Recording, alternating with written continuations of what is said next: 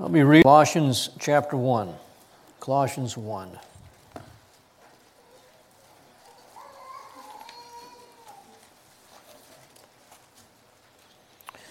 Paul, an apostle of Jesus Christ, by the will of God, and Timothy, our brother, to the saints and faithful brethren in Christ who are at Colossae, grace to you and peace from God our Father. We give thanks to God, the Father of our Lord Jesus Christ, praying always for you, since we have heard of your faith in Christ Jesus and the love which you have for all the saints, because of the hope laid up for you in heaven, of which you previously heard in the word of truth, the gospel, which has come to you, just as in all the world also, it is constantly bearing fruit and increasing, even as it has been doing in you also, since the day you heard of it and understood the grace of God in truth, just as you learned it from Epaphras, our beloved fellow bondservant, who is a faithful servant of Christ on our behalf. And he has also informed us of your love in the Spirit. For this reason also, since the day we have heard of it, we have not ceased to pray for you and to ask that you may be filled with the knowledge of his will in all spiritual wisdom and understanding, so that you may walk in a manner worthy of the Lord, to please him in all respects, bearing fruit in every kind of work and increasing in the knowledge of God, strengthened with all power according to his glorious might, for the attaining of all steadfastness and patience, joyously giving thanks to the Father, who has qualified us to share in the inheritance of the saints in the light. I'll pray. God, we do thank you again for Jesus and all that he is, truly the all in all, and in the one in whom we are complete. I pray, God, that as we look at your word, that Jesus would be exalted, and our hearts would be at rest and peace in him, because of his supremacy and his sufficiency over all that there is. In Christ's name, amen. You may be seated.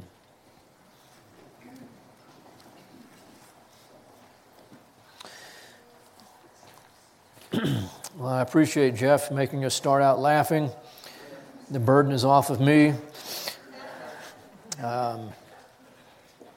Reminded me of, I made a phone call to somebody a few years back that I'd never met, but I had heard that he had taken an unpopular stand on something, and I wanted to commend him, because I figured when you make a stand like he did, you get a lot more attack than you do praise, and so I called him up to say I'd heard what he'd done and just to praise him for it. And so I left a nice voice message on his answering machine because he didn't pick up the phone, and the last words I heard myself saying before I hung up the phone were, "In Jesus' name, amen." And I thought, I am an idiot. I hope I never meet this guy after having you. He probably doesn't want to meet me either. You know, the hardest thing about things like that when we embarrass ourselves is that it's just another reminder that we are idiots.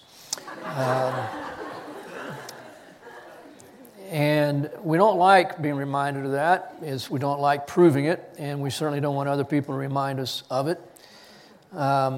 But it brings me to what we're going to talk about here with starting a new series on Colossians. Because we happily admit, when we read in John 15, we can do nothing apart from him. And we go, amen. We can do nothing apart from him. But it's another thing for the Lord to just rub our face in it, as it feels like sometimes. Because we have to be reminded over and over and over again. We can do nothing apart from him. We can't tie our shoelaces apart from the grace of God. We couldn't have a sound thought apart from the grace of God. We are totally dependent upon God and his sufficiency, his sustaining grace. And totally means totally. You know, even in heaven, I mean, this is something that I think, well, when we get to heaven, we'll get over this preoccupation with what we are incapable of doing. And finally, we'll just get it. Jesus is the only one who's able, and we'll just rejoice in it, and that'll be the end of it. Maybe not. Because when John went to heaven in a vision, and he's standing there in heaven, and there's a book to be opened with 7 seals. And there is no one found worthy to open the book with its 7 seals. And so there says there was a strong angel proclaiming with a loud voice, "Who is worthy to open the book and to break its seals?" And no one in heaven or on earth or under the earth was able to open the book or to look into it. And John did what any of us would do when our inadequacy is exposed. He cried like a baby. Right there in heaven. He's going, and maybe he's thinking, in heaven, everybody's going to be adequate.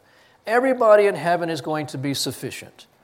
And he's standing around, and there's not one person who can open up this book. And he's going, "You've got to be kidding me." And he's crying. I began to weep greatly because no one was found to open the book, worthy to open the book or to look into it. And one of the elders said to me, "Stop weeping. Behold, the Lion that is from the tribe of Judah, the root of David, has overcome so as to open the book and its 7 seals." So even in heaven, John is experiencing that common experience of being exposed for his inadequacy and having everybody else's inadequacy exposed, and he's just undone. And he has to be sternly reminded that's the truth. There is no adequacy, no sufficiency in any creature God has ever made. The adequacy, the sufficiency is only in Jesus Christ. Stop weeping. We can weep over our inadequacy, our inability, our folly, and just go, "God, when will it ever be any different?" Well, I've got good news for you. It's never going to be any different. It's never going to change. As a friend of mine said years ago, he says, "I used to have an inferiority complex. And then I discovered I was inferior." He got over the complex. It's just the truth. The only one who is sufficient and able and powerful and worthy is Jesus Christ.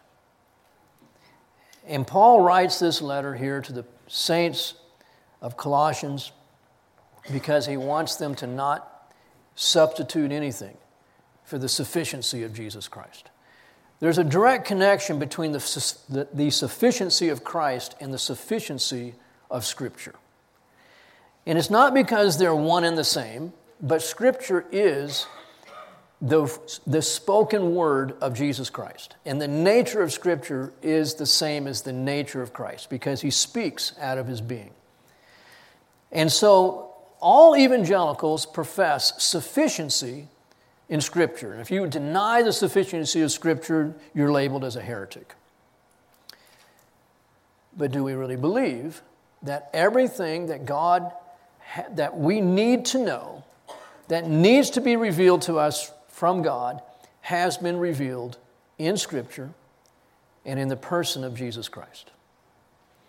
If we really believe that, our hearts would reflect much more peace and rest than they often do. Jesus is sufficient. And again, I'm talking to myself. I told you last Sunday, a couple days before Easter, I wake up, 3 o'clock in the morning, 4 o'clock in the morning, my heart just pounding and racing 160, 180 miles an hour. Because I'm anxious, not trusting in the sufficiency of Jesus Christ. Not believing that he alone is adequate.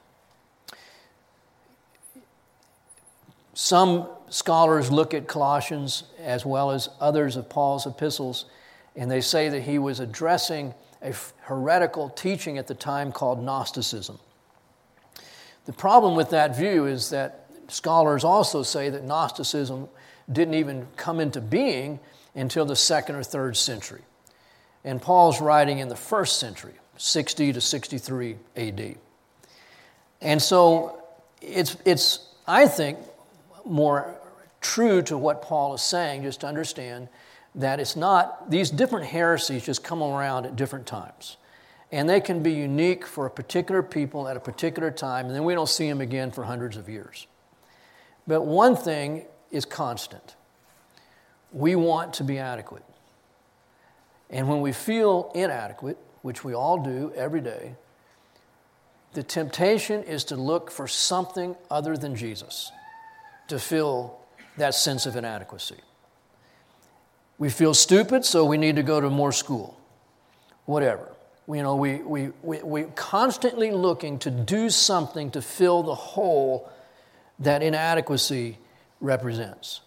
And we do everything but just simply come back to Jesus and trust in Him. There are only 2 churches that Paul wrote to that he had never personally visited before he wrote them. The church in Rome and the church in Colossae. So Paul will say in this letter, I'm looking forward to seeing you. I've never seen you. So it's very clear in this letter Paul had never been to these people. And Colossians and Romans are probably the 2 letters that are the clearest in bringing people back to the centrality of Jesus Christ and what the gospel is about. And I think it's because Paul, having not started those churches, he didn't lead these people to Christ. He knows he can't assume that they have really been grounded in the sufficiency of Jesus Christ. That the gospel is, not only does it take God to save you, but it takes God to live this life. And so he doesn't just assume that they've heard that. And so there are no epistles that are of Paul's that are clearer on that Jesus Christ is the only one that is necessary and sufficient for both saving you and living the Christian life as the epistles of Romans and Colossians. Because Paul hadn't been there. And he knows that very likely these people have never heard that. And they need to hear it. Paul understands that, as is always the case when Christians are dealing with how is it that I've put my faith in the sovereign God to save me, and yet I still find life so impossible to live. Paul knows that the tendency is for people to come in behind him and to say, well, that's because there's something more that you need.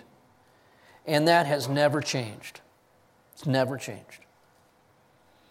And Paul's going to say in this letter over and over again, Jesus is the all in all. And we have been made complete in Him. There is nothing more than Jesus. If Jesus is not enough, then nothing is enough. That's the truth. There was a very... I always struggle when I'm preaching with naming names or not. Because the names that I would name are people that you recognize. And part of me says, well, that's the part of a shepherd, is to identify wolves. And so I'm not doing wrong by naming a name. And the other part of me goes, it doesn't really matter. The point is the teaching. Well, there's a teaching out there, and it's still going on today, of a certain movement of Christianity that very much focuses on signs and wonders. The former leader and really originator of the modern expression of that, was being quizzed by some theologians one time of whether he believed in the sufficiency of Scripture or not. Well, this founder of this movement was theologically aware enough to know that the proper answer to that question is yes. I believe in the sufficiency of Scripture. Well, his new best friend was a man that used to teach at Dallas Theological Seminary and was one of my Hebrew professors when I was there. And he's standing there observing this conversation. And he says to the founder of this movement, he says, you don't believe in the sufficiency of Scripture. And this is a guy who's got a lot of theological training. And he says, I don't? And he goes, no, you don't. This is what they mean by the sufficiency of Scripture. And what they mean is that when God gave us the revelation of the 66 books of the Bible, that there is nothing more that you need to hear other than what God has said in His Word. This is it. This is the revelation. And it is the revelation of Jesus Christ. And so there is not any longer a need to be hearing new revelations, new words. Now, anyone who believes in the sufficiency of Scripture does not necessarily deny that God continues to speak. I certainly believe God continues to speak. I trust Him constantly to speak to me. But the point is, He never exceeds what is written. He will never contradict it. He will never go beyond it. And that this book is the authority for anything that we would believe that God is saying or doing today. And the founder of that movement said, well, when you put it that way, you're right. I do not believe in the sufficiency of Scripture. Because he believes there are ongoing revelations that are on the same level of authority as Scripture. That's a serious problem. I appreciate his honesty, though, when confronted with it. And again, I think most of us, if we really just had to sit down and be quiet with the Lord and say, God, do I really believe that you are sufficient for all that I'm facing? I think we would have to be just as frank and candid as the founder of that movement. We all have at least our moments when we are not believing that Jesus is sufficient. We are inadequate. Christ is adequate. We are insufficient. He is sufficient. He is the preeminent one. He is the only one who is worthy. Only Him. Apart from Him, we can do nothing. That is what Scripture says. And that is good news. We have to face the truth. We can do nothing apart from Him, but also rest in the confidence that Jesus Christ is sufficient. And we live at rest, and we live at peace. In the Sermon on the Mount, there's that well-known passage there where Jesus says, why are you worrying about what you will eat and how you shall clothe yourself? Look at the lilies of the field. Even Solomon was not clothed like any of these. Look at the birds of the air. Which of them falls to the ground without your Father, Heavenly Father, knowing about it? They neither toil nor spin, yet your Father, Heavenly Father, feeds them all and cares for them. His point clearly is don't just say that God is sovereign and then live in fear and anxiety. There should be a direct correlation between what we confess to be true about Jesus Christ and how we live. That poem that we have hanging on our kitchen wall said, the robin to the sparrow, I should really like to know why these anxious human beings rush about and worry so. Said the sparrow to the robin, I think that it must be that they have no heavenly Father, such as cares for you and me. See, if He is truly sufficient, all-powerful, and He loves us, then that should translate into rest and peace. No need to go beyond Him. No need to try to add to our faith, to try and secure some knowledge that we haven't yet heard. We've been given everything necessary for a life of godliness, a life that reflects Christ and is worthy of Him.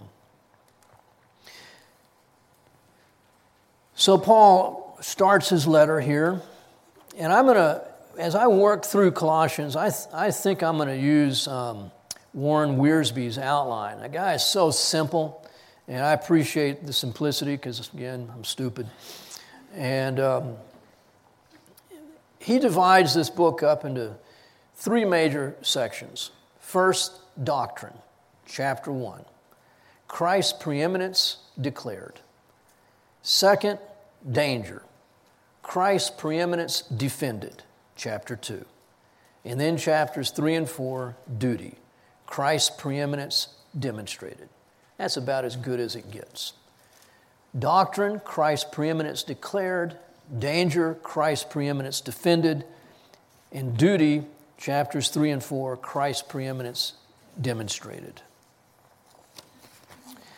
So the book starts out, as Paul does with most of his epistles, his letters, Paul, an apostle of Jesus Christ, by the will of God, and Timothy, our brother.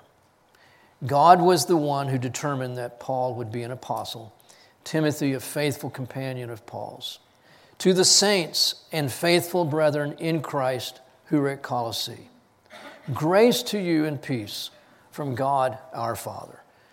Paul calls them saints, he calls them faithful brethren. Again, every person who has placed his faith in Jesus Christ is at that moment declared by God to be a saint. The church does not declare sainthood.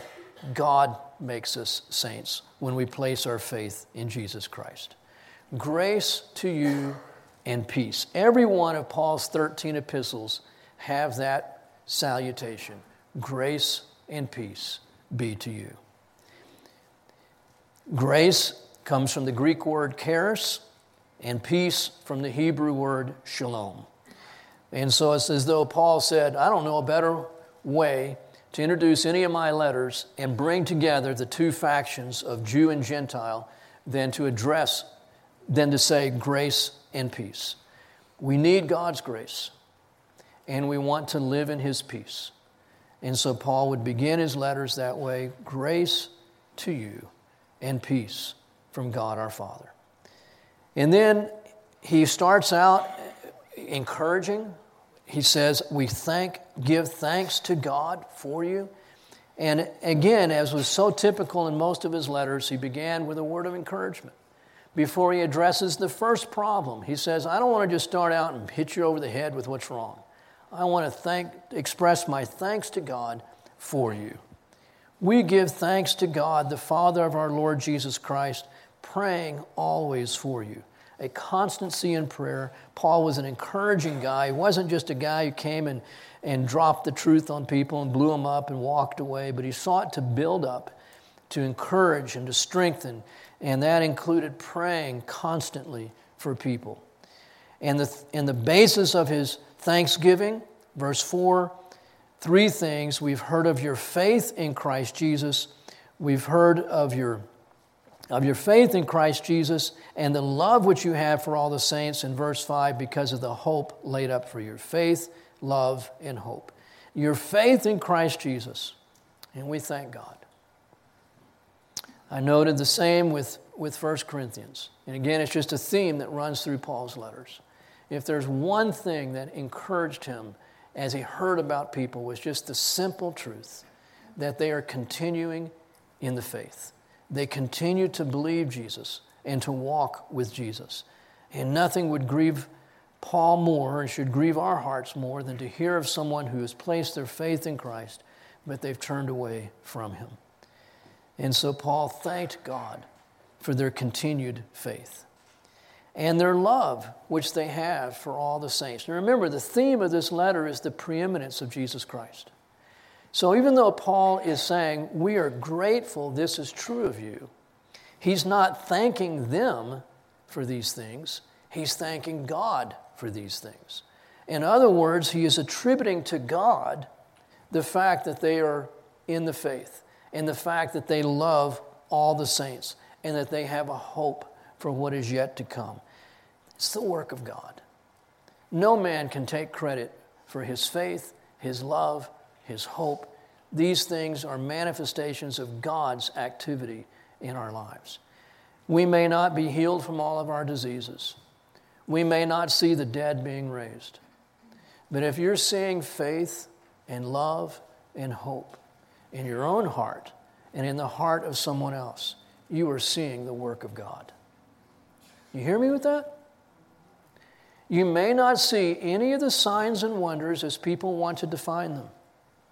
But if you are seeing the present activity, the reality of faith and hope and love, that in itself is the work of God. And that's why Paul is thanking God, because God is at work. He doesn't mention a single miracle other than that miracle, which is a miracle. That God could take a people who are so self-absorbed and put in them a love for all the saints. Not just the ones they like, but for all of them. And it's supernatural. Going from a committed love of self to an abandonment of that love to a love for all the saints. And what inspires that faith and love? The hope that has been laid up for you in heaven. Because of your hope, you have faith and love, of which you previously heard in the word of truth, the gospel. And then he starts talking about the gospel and the nature of the gospel. And you could say here, the sufficiency of the gospel. But again, the gospel is Jesus Christ himself. And so he's talking here about the sufficiency of Christ, the power of Christ. The gospel which has come to you, just as in all the world also, it is constantly bearing fruit and increasing. It is living and active and dynamic. Nobody has to make the gospel increase. Nobody has to make the gospel bear fruit. It is its nature to increase. It is its nature to bear fruit because it's a seed that when planted, it grows.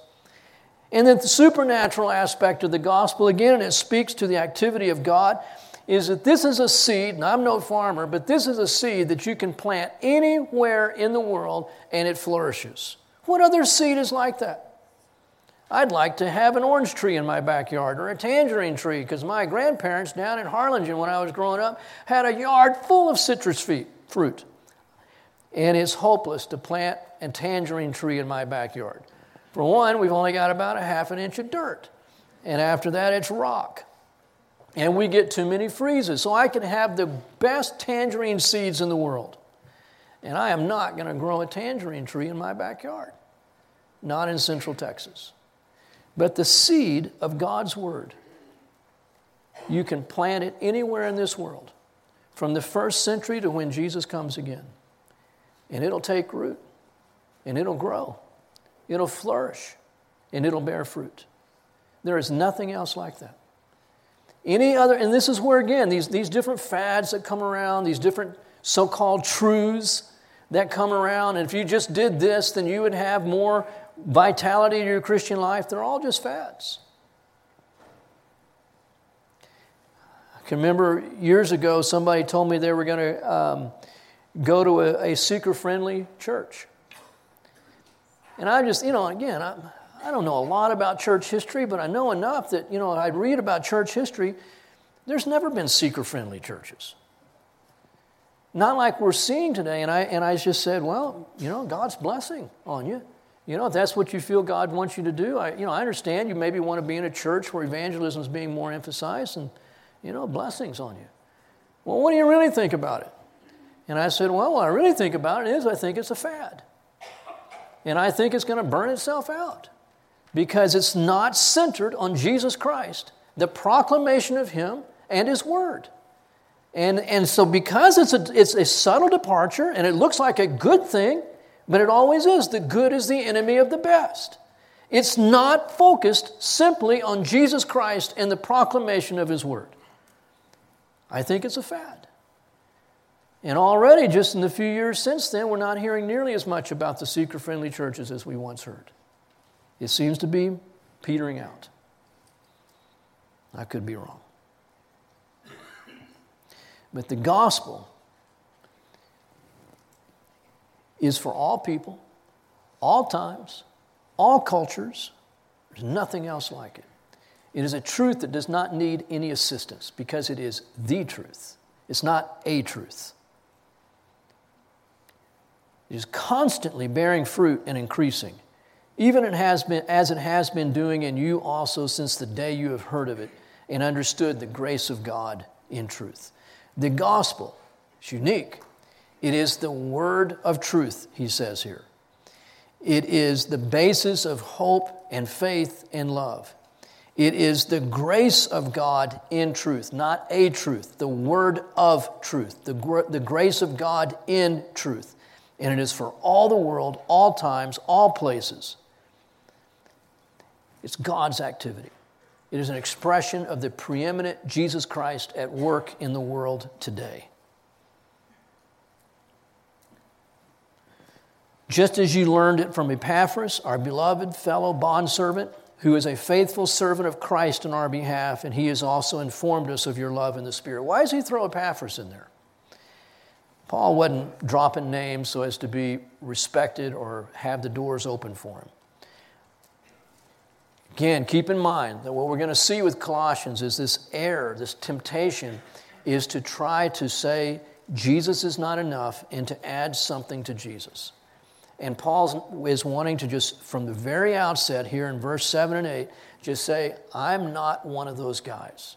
I am not sending you this letter so I can tell you something more than what you got from Epaphras.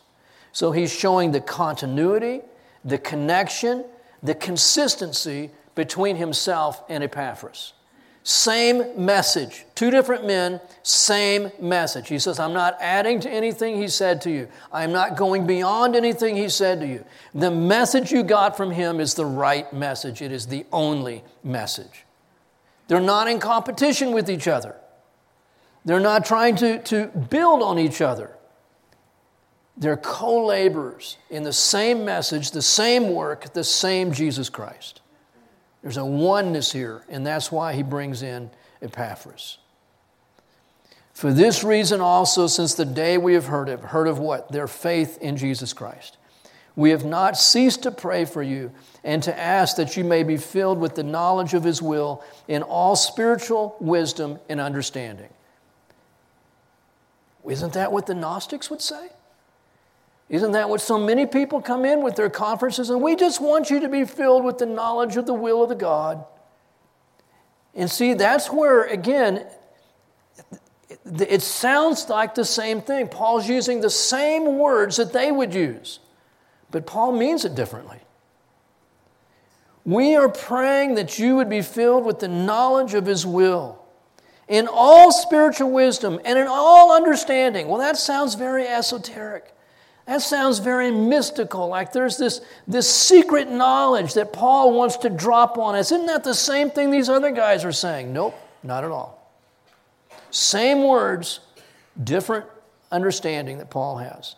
So why? So that you may walk in a manner worthy of the Lord. So why are we praying that you would be filled with the knowledge of his will and that you would have spiritual wisdom and understanding?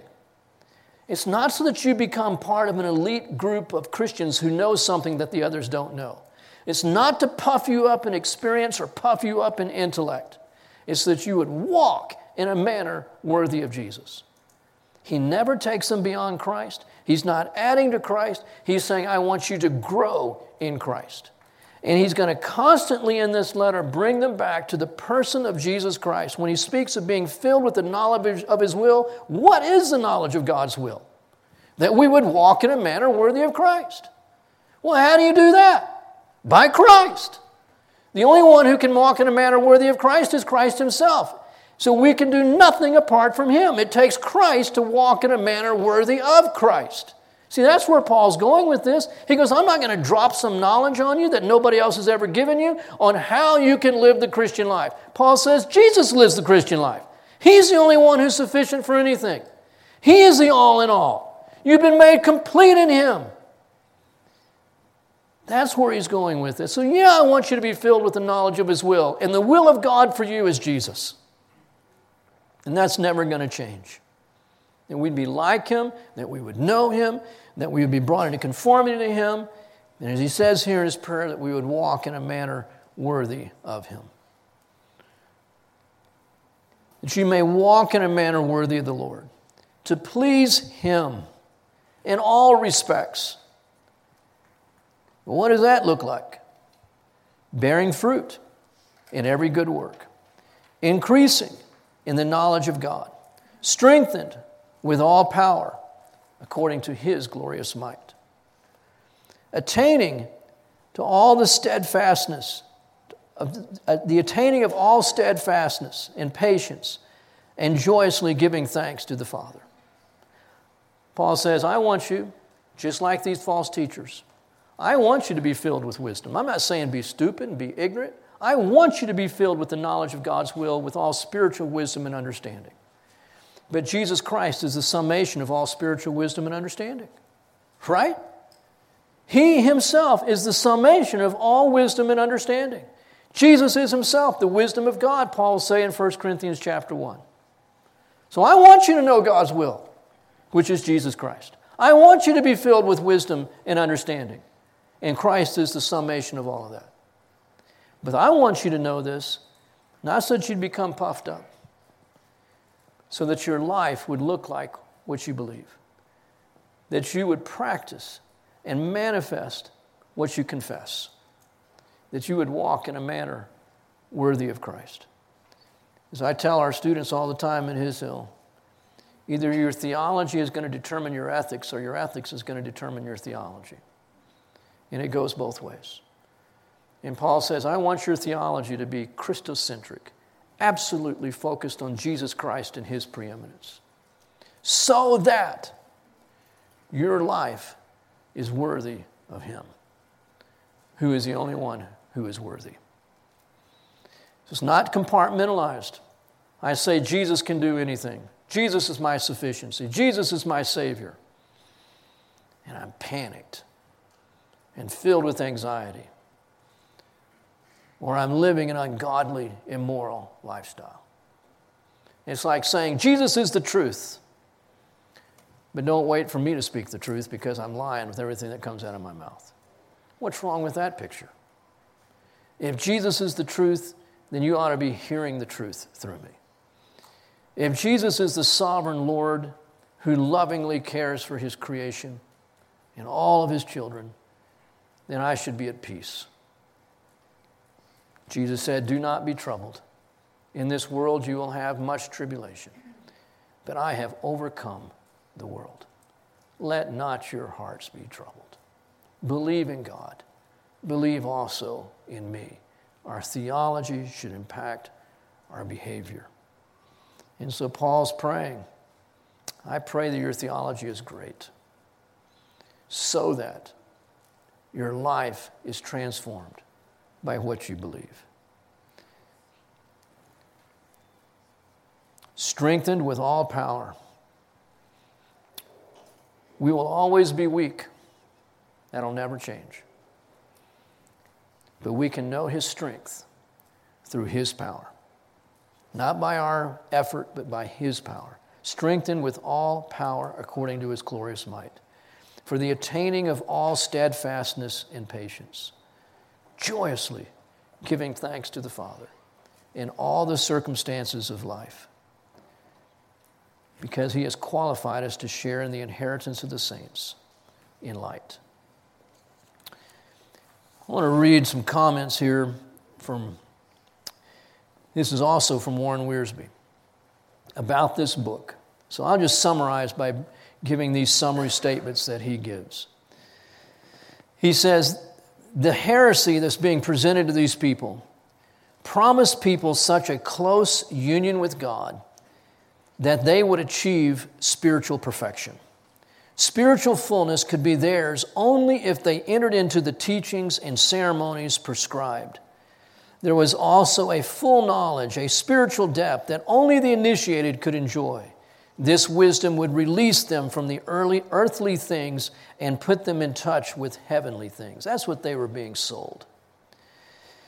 They offered fullness and freedom, and those will be two key words in this letter. Fullness and freedom keep coming back and back. A satisfying life that solved all the problems that people face. Do we have any of this heresy today? Yes, we do. And it is just as deceptive and dangerous.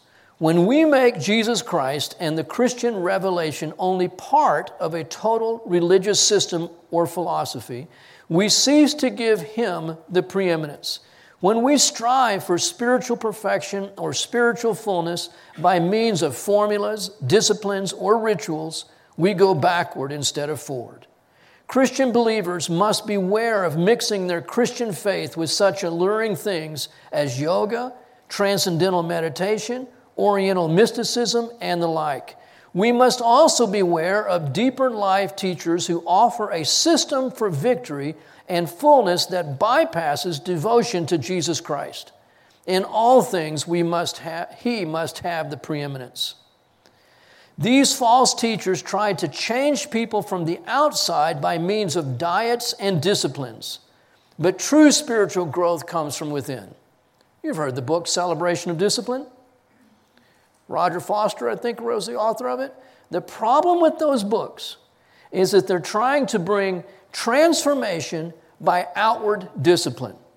The disciplines aren't the problem, but we're looking for the disciplines to be the means of godliness rather than Christ to be the means of godliness. I don't know any godly people who haven't lived disciplined lives. But Christ is the means for the discipline. Christ is the mean for the godliness and not the disciplines themselves. We get it backwards. And then finally,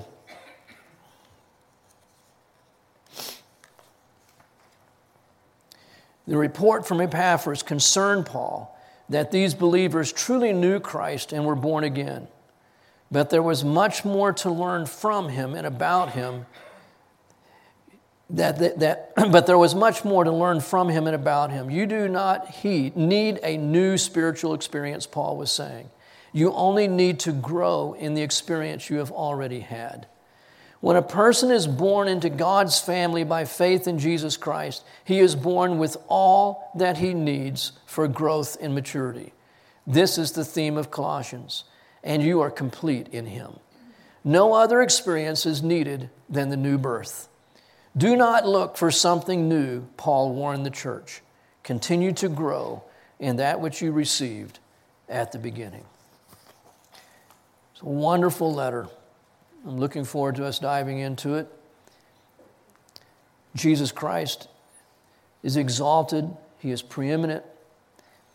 Paul wants us to walk in a manner worthy of him. And he's going to just constantly bring this church and bring us back to that reminder. There is nothing more we'll ever need than what we were given the moment we placed our faith in Christ. Because the one who is the sovereign God, the preeminent one, who is worthy of all, who alone can open the book with its 7 scrolls, lives in you and me. And that is enough. He is more than adequate. There's an old story of a guy that bought a Rolls Royce. Can't imagine even thinking about that. And he kept corresponding with the factory head about his Rolls Royce, when it was going to be delivered. And then he started asking questions like, how fast will it go? And he got back, this was back in the teletype days, he got back a teletype. It is the speed, its maximum speed is adequate. Well, that was kind of vague. Well, how many horsepower does it have? The answer, it is adequate. And to every question the man asked, he got back the same response, it is adequate. That may not be good enough, but it should be. Jesus Christ is more than adequate. And we thank God that we have him and he holds us in the palm of his hand. And whatever any of us are going through, Jesus Christ is sufficient, preeminent, he is adequate. I'll close this in prayer. I thank you, God, that our hope and our faith are not misplaced. That in hoping in Jesus and in believing in Jesus, we will not be disappointed. But I do pray, God, that we would encourage one another to not go beyond him, and that we would live in a pure and simple devotion to Christ. That he would be exalted in each of our hearts, and that the truth that we confess doctrinally would govern our lives. That it wouldn't just be a nod to a creed, but that we would be yielded to the one who is the all in all, the Lord Jesus Christ. Thank you, God, for the faith, the love, and the hope that you have brought into being in each of us. And it is the miraculous power of God at work in us. And we thank you for that. And just as you brought us, God, into the faith, and you birthed in us a love for others and not just being stuck on ourselves, and you've given us a hope that will not perish. We trust you, Lord, to sustain us and to sustain the hope and faith and love that you've given us. And our trust is in you. And we thank you, Jesus, for all that you are. In Christ's name, amen.